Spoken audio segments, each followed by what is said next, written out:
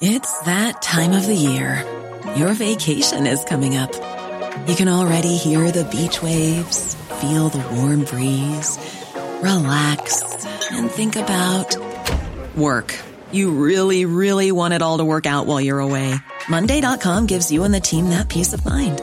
When all work is on one platform and everyone's in sync, things just flow. Wherever you are, tap the banner to go to Monday.com. There's never been a faster or easier way to start your weight loss journey than with PlushCare. PlushCare accepts most insurance plans and gives you online access to board-certified physicians who can prescribe FDA-approved weight loss medications like Wegovy and Zepbound for those who qualify. Take charge of your health and speak with a board-certified physician about a weight loss plan that's right for you. Get started today at plushcare.com/weight loss. That's plushcare.com/weight loss. plushcare.com/weight loss.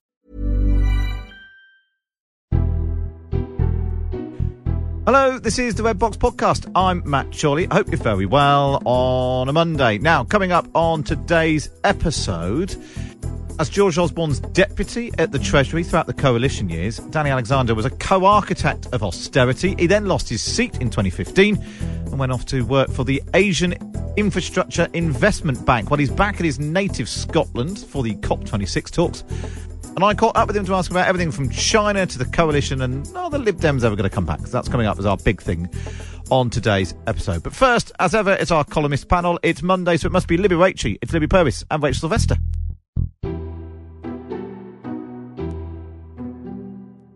Now, I wanted to start this. It feels like there's a couple of different things that we can pull together the threads on. And I suppose all of it is, the big question is Boris Johnson, global statesman. How... an excellent noise there from Libby. Because we've got, obviously, COP26, and there is even some debate as to whether or not, you know, a success at COP26 is even within his gift or, you know, within his grasp. But then we've also got this row with France and over fish and, you know, imminent war with France. And then you've got sort of the broader question of Britain's place in the world and, you know, relations with, you know, the rest of Europe, the rest of the world. Libby, explain your noise. Well, it's just the most enraging political nonsense about the fishing, and for once it is actually Macron who is at fault. These are small numbers of small boats which say they're entitled to licences. A lot of them apparently don't have the right logbook documentation to show they always fished there before. On top of that, scallop dredging is environmentally awful anyway. It screws up the seabed badly.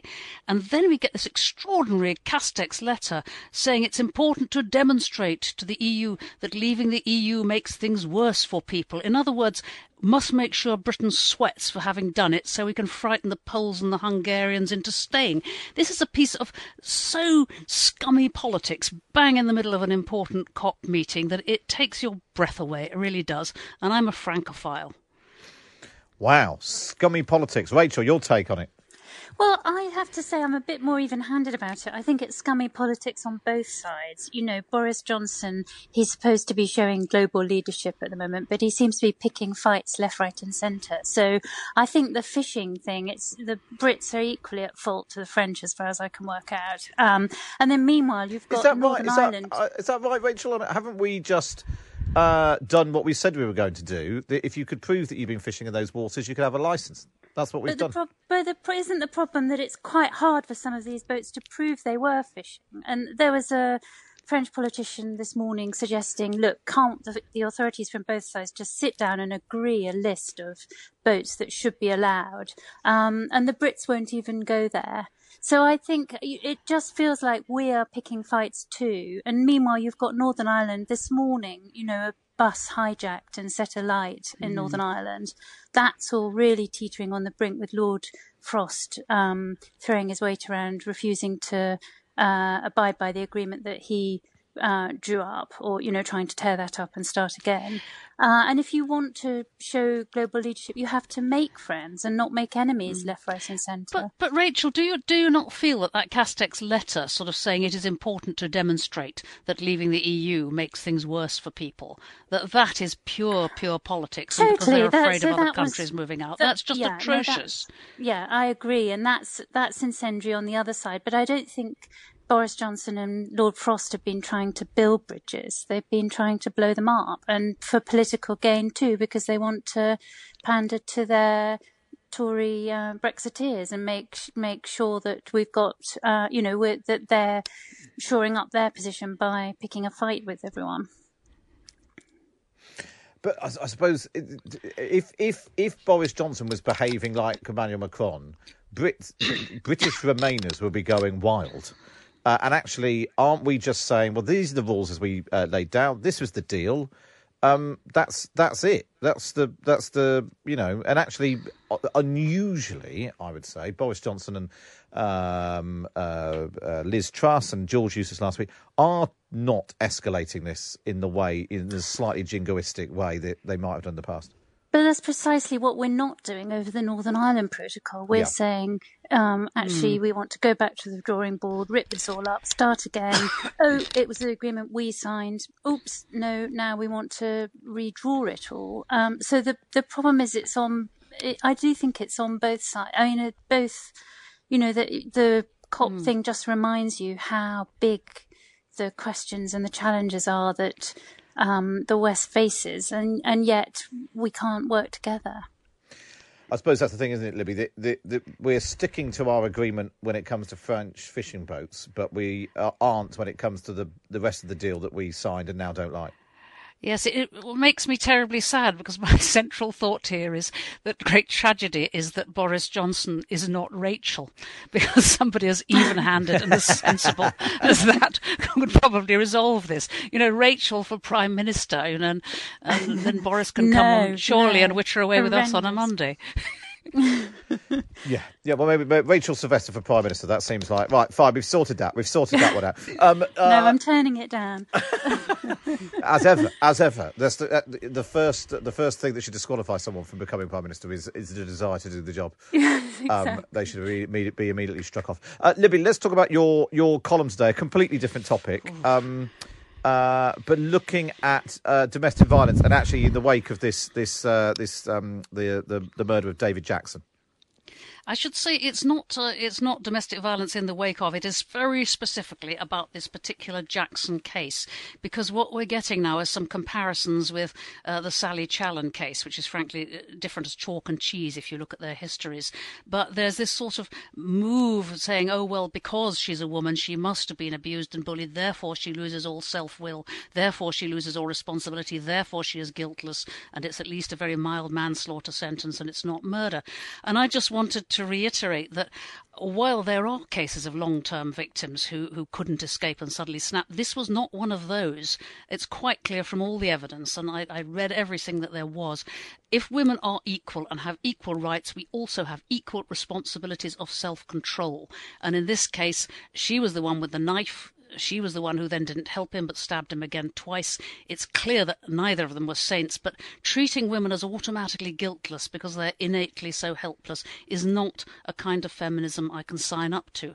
And so, I had a lot of hesitation as to whether to write this, and I'm quite interested that a fair number of people are agreeing with me below the line, but obviously a great deal will not. And some people will always say, no, a woman who snaps, it's because she must have been so badly abused emotionally and we can't, see inside. But I can't go along with that this time, not having read about this particular case. So it's specifically about this case and the particular callousness of this case. And I suppose the point is, Libby, trying to portray this particular case as being a downtrodden woman, the victim essentially in all of this, it actually does a disservice to those who are genuinely in that situation. I think it does a disservice to all of us. I think we have to say, there was a time in history when women were chattels, were victims, had no rights at all, really only a couple of centuries back. But now we do. and therefore we have to take on the responsibility. One of those responsibilities is if you think you are going to, you can't bear being near somebody, you do not pick a knife and go at them with it. You just don't. What's your take on this, Rachel? It just seems so sad, the whole case. And I feel so torn about it. So I do agree with what Libby's saying to some extent. But then also I think there is a genuine issue of coercive control and relationships where women feel emotionally trapped. And you can say, oh, don't pick up a knife, walk away. But actually people feel that they can't do that. And the Sally Challen case that you mentioned, Libby, was a good example of that. Her murder conviction was quashed after years of coercive controlling by her husband. And it just, I don't know, I feel very, I think you're right, Libby, but also I just don't know really what happened in this relationship. I suppose you have to listen to what the judge said, and he said he was sure that the victim was nothing like the person she claimed. But also they clearly, neither of them were saints, and clearly she had been through a lot. I just felt yes, that I think there was there's a suggestion that they both went through a lot. Yeah. But there's a danger of saying that this coercive control, sort of snap out of it. And actually, I don't think that is true. I interviewed Rosie Duffield, the Labour MP who'd been in a coercive controlling relationship. And she described so powerfully how, her friends would say to her, this is bad for you, leave him. And she just somehow couldn't. And it was very hard to, rationally, it's hard to understand, but she felt he loved her, and she felt she loved him, and that she was trapped in that very deep level. You don't pick up the knife. You just don't. And I mean, this is not the kind of coercive control where the woman couldn't leave the house. This was a woman who went out, who had friends, who went to the gym all the time, all that sort of thing. Obviously the lockdown made things very hard for them. But you just have to say, just because you are really upset and piqued and feel you've been badly done by, the thing you do not do is pick up the knife. No, I agree. And I suppose that's there's a danger in this sort of discussion about coercive control and those who are genuinely victims in that case. It's still not all right to murder the other person. But it is understandable, and I suppose it's mitigation that, in the face of, if all else fails and that was the only option, and in the heat of the moment and after months or years of trauma, that is an explanation. But we can't be in a situation where it becomes okay to kill someone else because of the situation you were in. I suppose that's the point, isn't it, Libby? No, of course not. But Libby, I'm interested, why do you think the Sally Challen case is different then? Because I've read a lot about both of them, and the age at which Sally Challen first met this man when she was 15. There was a lifelong history of that kind of dominance. You also have all the various evidence from different people at the trial about the Jackson case. Just a totally, totally different picture. But there is a very great danger of letting women off for all sorts of reasons out of guilt, because the misogyny and persecution of women in the past, which I totally acknowledge, and some of it's still happening now in some quarters, and my goodness, in some parts of this country, in some communities. Because of that, there is this terrible temptation to say we must always be very soft on women, whatever they do. And as a woman wanting the dignity of being a woman, I can't ever just take that. Well, it's a fascinating case. And as you were saying, Libby, there's loads of comments underneath your column today, and actually lots of them saying that not everyone agrees as ever, but lots of them saying, thank you for that refreshing common sense attitude. As a feminist, I'm astonished that some feminists are berating the judge and join this case and demand that Penny Jackson be freed. Do they not read the same reports that I or Libby did? You can continue that conversation. Go online to thetimes.co.uk. Can we talk about tiramisu now? I was going to, exactly right. I wanted to make sure. I was. That's why I was carefully winding it up and slightly shifting the mood, Libby, before we talked about the most important thing, which is the father of tiramisu has died at the age of 93. He'll be presumably laid to rest in layers of cream and chocolate. Mascarpone. Yes, he's Ado Campiol, the father of tiramisu, has died at the age of 93. Go on then, Libby. Give us your views on tiramisu. Are they going to be as controversial as everything else? Well, I love it. I just love the way that it's very recently invented and it's now traditional Italian. It even gets quoted in that, I think it's in Sleepless in Seattle, where the guy is scared of starting dating again and he says, "Oh, tiramisu, what's that? Do I have to do that to her? What is it?" But I also love the fact it's not the first time a traditional dish was actually invented a few years back, because tartiflette, which people think is traditional Swiss Savoy Alps, it was dreamed up in the 80s as a special way of selling more reblochon cheese, and it was boosted by Le Syndicat Interprofessionnel du Reblochon. So I love the idea that you can invent a new traditional dish and flog it to the world, and especially to the Brits, who are so gullible about these things. And it's wonderful. So God bless the tiramisu guy. Yeah, tiramisu it was only added to their menu in 1972. That's how recent it is. But also that we love it as Brits, that sort of cosmopolitan food fad. And it was in the age where, I grew up with Angel Delight, and butterscotch Angel Delight was the most sort of innovative thing that was about. Do you remember? Now you're talking. Yeah. But then suddenly tiramisu is the latest thing. And actually how, we do rather love new things, and we love food from all around the world. And, avocados were the most bought items on Waitrose around the country. And not just by millennials. And there is that sense that we won't really want to go back to trifle and mushy peas, apart from as a kind of nostalgia comfort food. And that actually it's gloop. I mean, that's the great thing, is that tiramisu is absolute gloop, and so is smashed avocado. It's because the British have such terrible teeth, isn't it? Libby Purves and Rachel Sylvester there, and of course you can read them both in The Times every week. Just get yourself a digital subscription. Go to thetimes.co.uk/Times Red Box. Up next, I speak to Danny Alexander.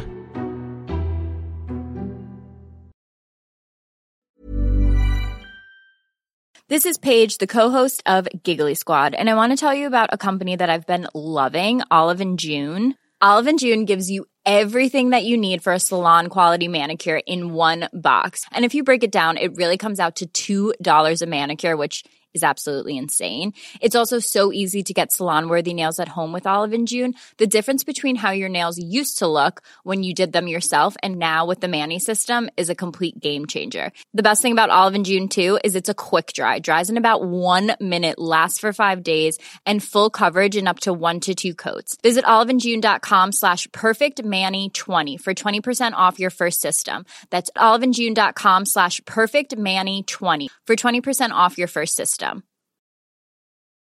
Hey, I'm Ryan Reynolds. At Mint Mobile, we like to do the opposite of what Big Wireless does. They charge you a lot, we charge you a little. So naturally, when they announced they'd be raising their prices due to inflation, we decided to deflate our prices due to not hating you.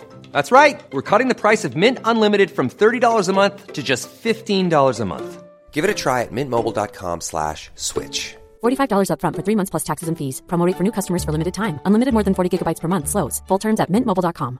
Even when we're on a budget, we still deserve nice things. Quince is a place to scoop up stunning high-end goods for 50 to 80% less than similar brands. They have buttery soft cashmere sweaters starting at $50, luxurious Italian leather bags, and so much more. Plus, Quince only works with factories that use safe, ethical, and responsible manufacturing. Get the high-end goods you'll love without the high price tag with Quince. Go to quince.com/style for free shipping and 365-day returns. You're listening to the Red Box Podcast. Now it's my interview with Danny Alexander. Now then, for 5 years, Danny Alexander was at the heart of British politics. As George Osborne's Lib Dem deputy at the Treasury during the coalition years, he was a co-architect of austerity, telling departments how much they had to save and insisting public services could cope. But he lost his seat in 2015 and went on to become now Vice President for Policy and Strategy of the Asian Infrastructure Investment Bank based in Beijing. Now he is back in the UK, in his native Scotland, for the COP26 summit. And he joins me now live from Glasgow. Morning, Danny. Matt, good morning. How are you? I'm very good. It's nice to speak to you. How long has it been since you've been back in Scotland? Well, I was last year in February last year, and then I went back to Beijing in March 2020, and I haven't. This is my first trip since that time, so it's a long time. And have you managed to get into the blue zone this morning? Yes, after a fair bit of queuing, in the security queue, but I'm here now. Yes, just inside the conference venue. So that's all been successfully navigated. Very good, very good. Right, let's start at the beginning then for people that don't know. What is the Asian Infrastructure Investment Bank? What does it do? So the Asian Infrastructure Investment Bank is a multilateral development bank. So like the World Bank or the IMF or the European Investment Bank, it's a group of countries that come together to set up this institution. In our case now, we have 104 member countries around the world. And the purpose is to invest in infrastructure projects that support the sustainable economic development of Asia. So our members have contributed in total $100 billion of capital to AIB. And then we use that money to finance projects, especially in low and middle income developing countries in Asia, to support their economic development, to support their sustainability, to support their green transition. And so we've committed that at least 50% of our financing will be for climate financing by 2025, and that by 2030 we expect to commit at least $50 billion to climate-related projects in Asia. And obviously, the needs in Asia are huge.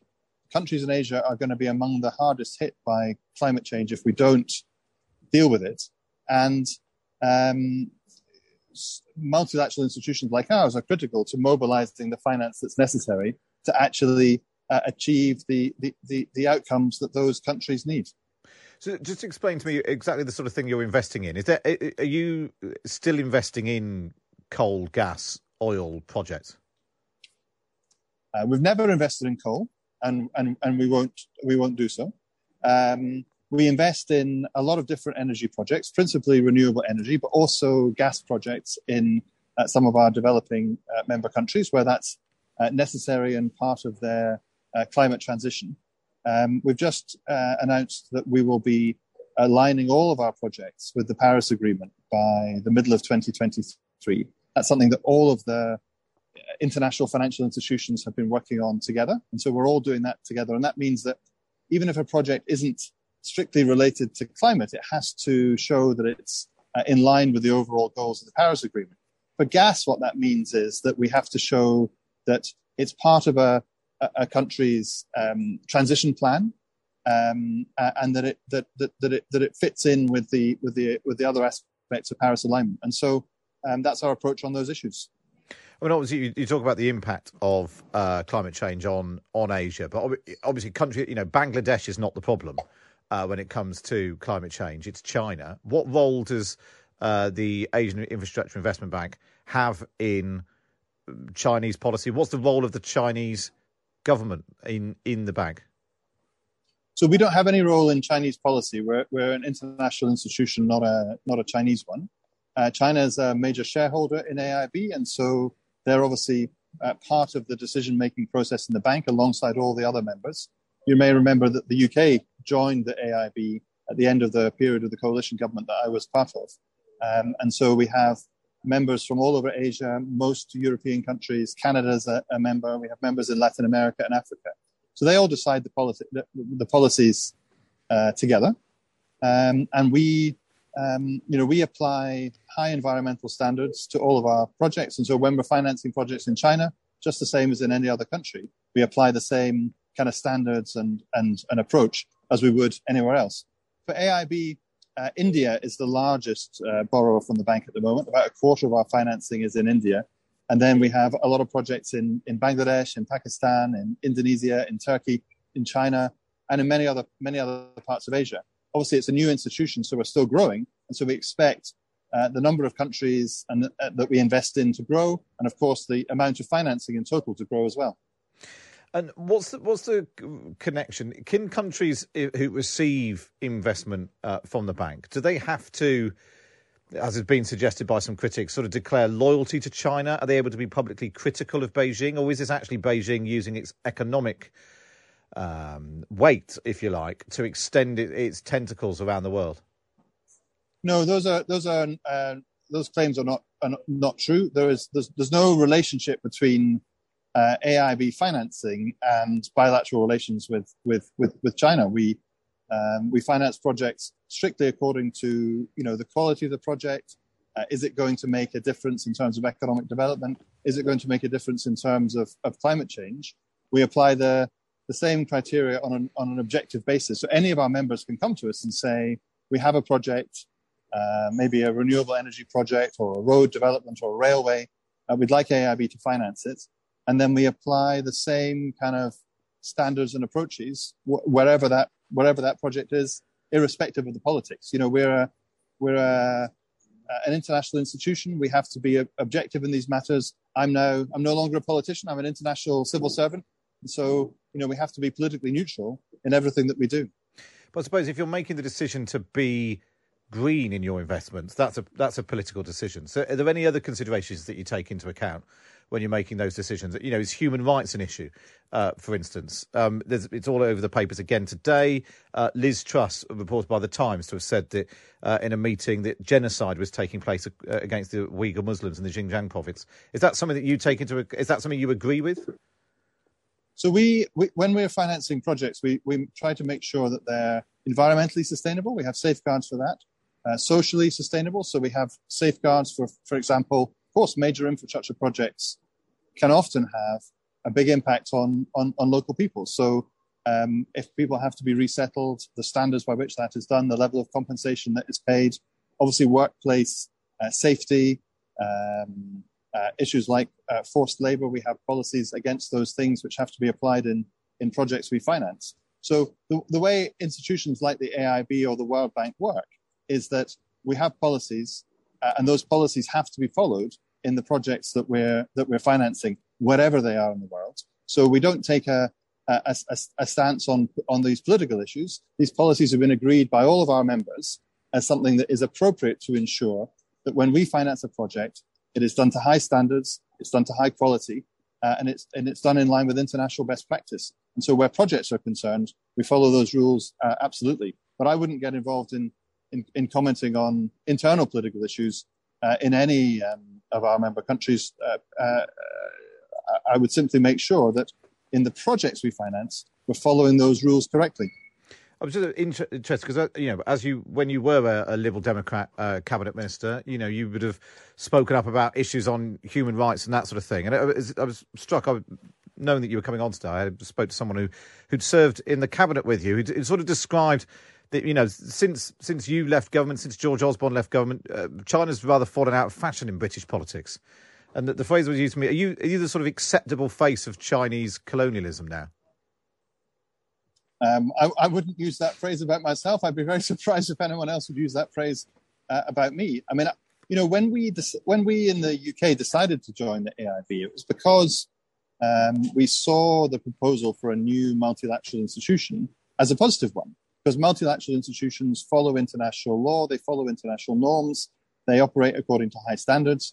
And we felt that it was appropriate for the UK to be part of that in the way that we're part of many other multilateral institutions. So I know that's, you know, we've left the EU recently, but still the same basic idea still applies. And so the UK, I don't represent the UK in the bank. The UK is represented around the table by a Treasury official.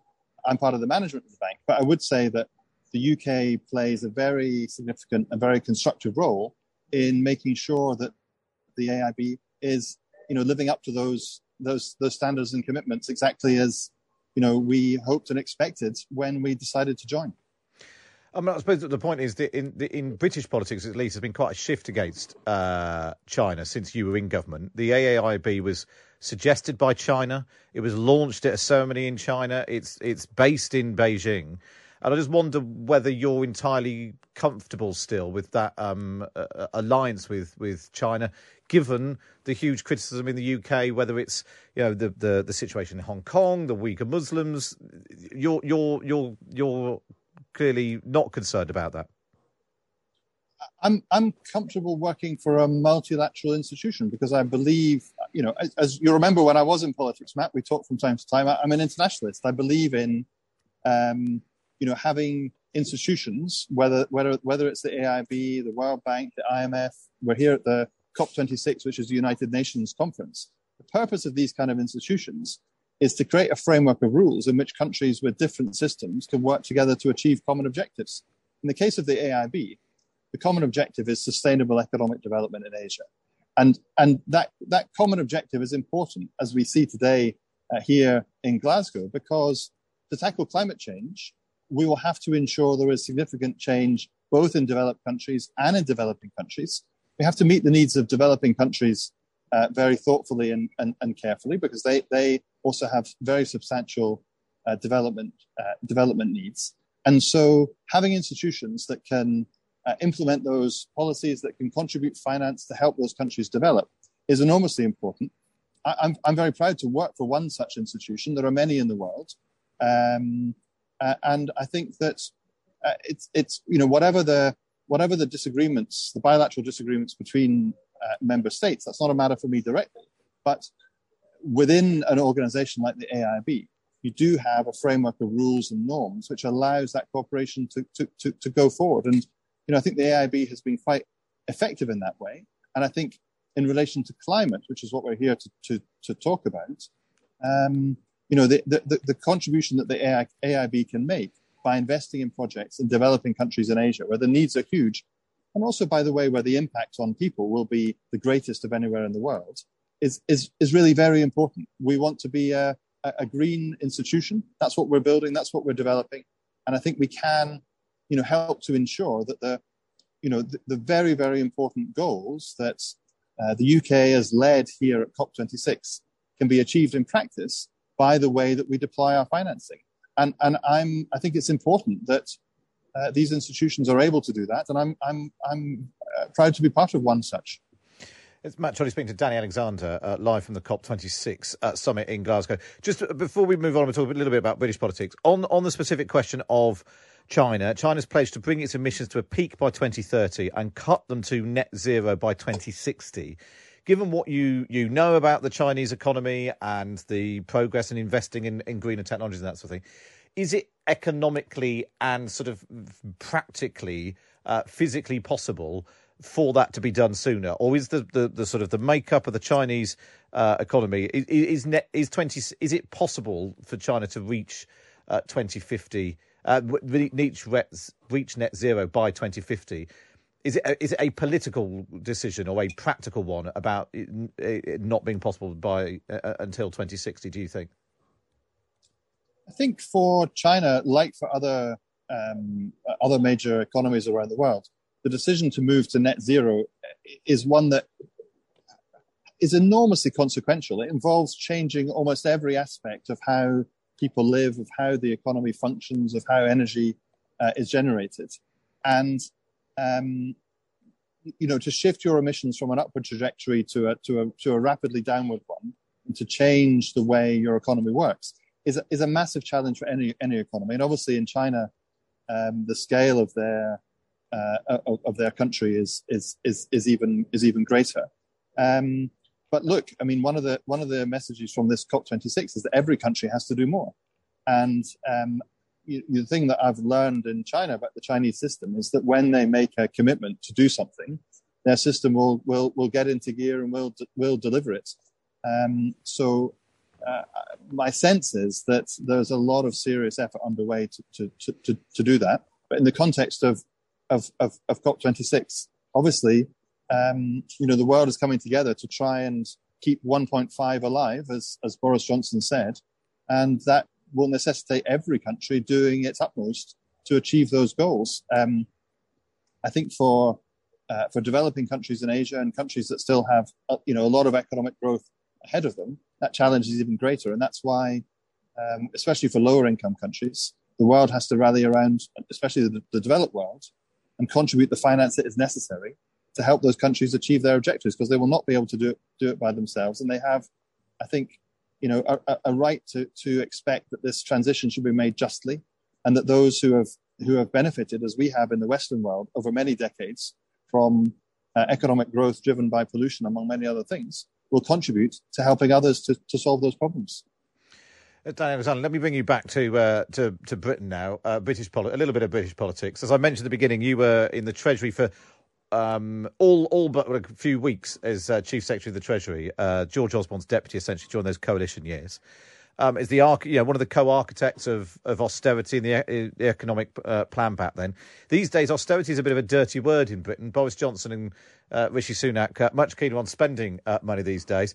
Do you have any regrets about that? That actually maybe if you'd have taken the Boris Johnson, Rishi Sunak approach to the national finances, you might even still be an MP. You might even still be in government. Well, look, I'm not going to comment on the current policies of the current government for the reasons I was saying earlier. I'm no longer involved in British politics. It's not for me to get into that. But I think, as I reflect back on my own time in government, I would say that the decisions we made were the right ones for the time. I'm sure each government has to face the specific circumstances of its time and work out what are the right decisions. Of course, as a coalition government, we had to accept some give and take between the two parties. So there were some things that, as Liberal Democrats, we would prefer not to have done, and vice versa. But I think at that time it was necessary.